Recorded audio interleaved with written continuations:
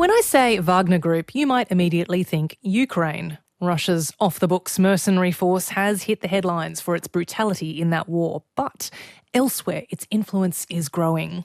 Far from the front line in Eastern Europe, Wagner is gaining a foothold in West Africa. Now, France has agreed to withdraw its last troops from Burkina Faso, and Wagner is set to replace them. As-tu besoin de renfort, mon ami?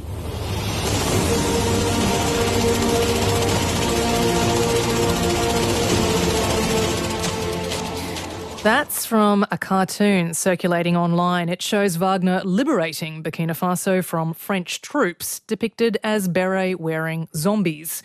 Douglas Yates is a professor of political science and African politics at the American University of Paris.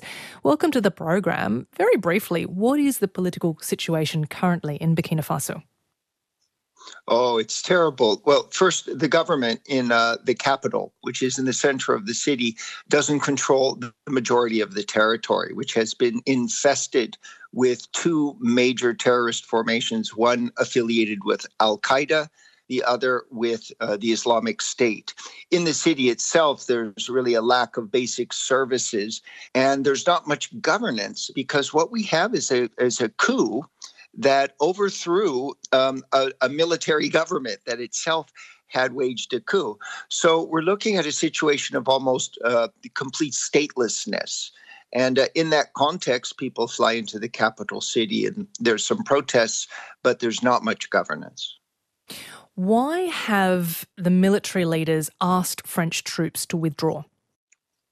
Well, there's the official story, which is that France is a neo-colonial power, and the regime in place has said that France is giving food to the terrorists. None of this is true, of course. The backstory is that this coup d'etat was sponsored by Russia, that Wagner wanted to implant itself after Mali in Burkina Faso as a stepping stone to enter into Ivory Coast, south. And so the military coup is made of factions of disgruntled leaders, and the Russians supported this faction, Colonel Traoré, who now with his patriotic movement for safeguarding and restoration has asked France to leave. This is important. It's not Burkina Faso that asked France to leave. It is a coup plotter who has been asked by France to hold elections and who doesn't want to, who is supported by Russia, who's asked France to leave. And once this leader, Colonel Traoré, is toppled, it's very likely the next military leader will change the situation.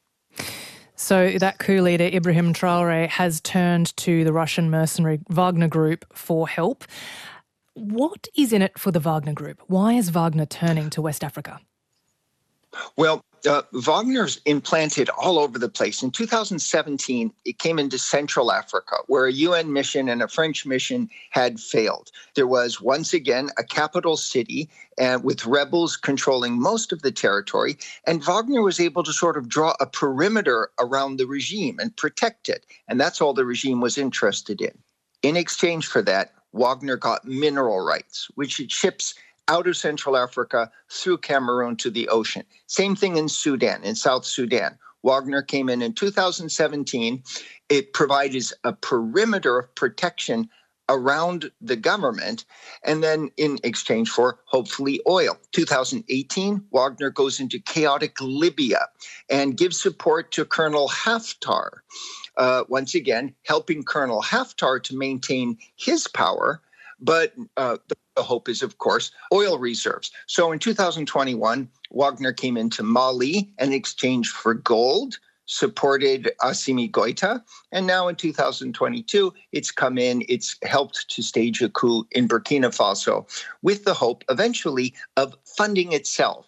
Wagner's spending its gold in Ukraine because it needs to do that. But Africa is a place where it can act like those rebel movements in the Eastern Democratic Republic of Congo and pay for its bullets, pay for its arms, pay for its helicopter gasoline with minerals, with ivory, with contraband.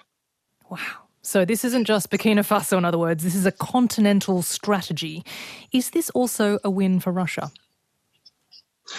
It is in the new Cold War. Anything that is bad for France is good for Russia. As you know, Vladimir Putin just announced that France is an enemy of Russia. And so in the war for hearts and minds, he has an interest in not only replacing French soldiers, but winning over the Burkinabes. Them burning French flags and waving around Russian flags is a victory for Vladimir Putin. But it's not sustainable. Russia really doesn't have any interests in that region.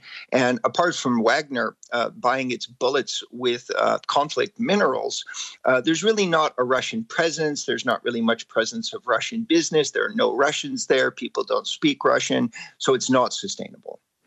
So fascinating. Douglas Yates, thank you for joining us. Thank you.